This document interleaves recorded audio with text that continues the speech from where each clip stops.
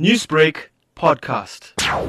Early this morning, KZN VIP Protection Services received several telephone calls from business owners in the Phoenix Plaza who had reported a shooting. Members of KZN VIP armed response units proceeded to the Phoenix Plaza where at the taxi rank, it was reported that 4 males, 2 of which were armed with R5 rifles, came in a silver vehicle and apparently robbed a businessman that was on his way to deposit a large amount of money into his bank account. These robbers fired shots in the air to discourage members from trying to arrest them, and they fled thereafter. Police are on the scene and are presently investigating. Was anyone injured during this incident?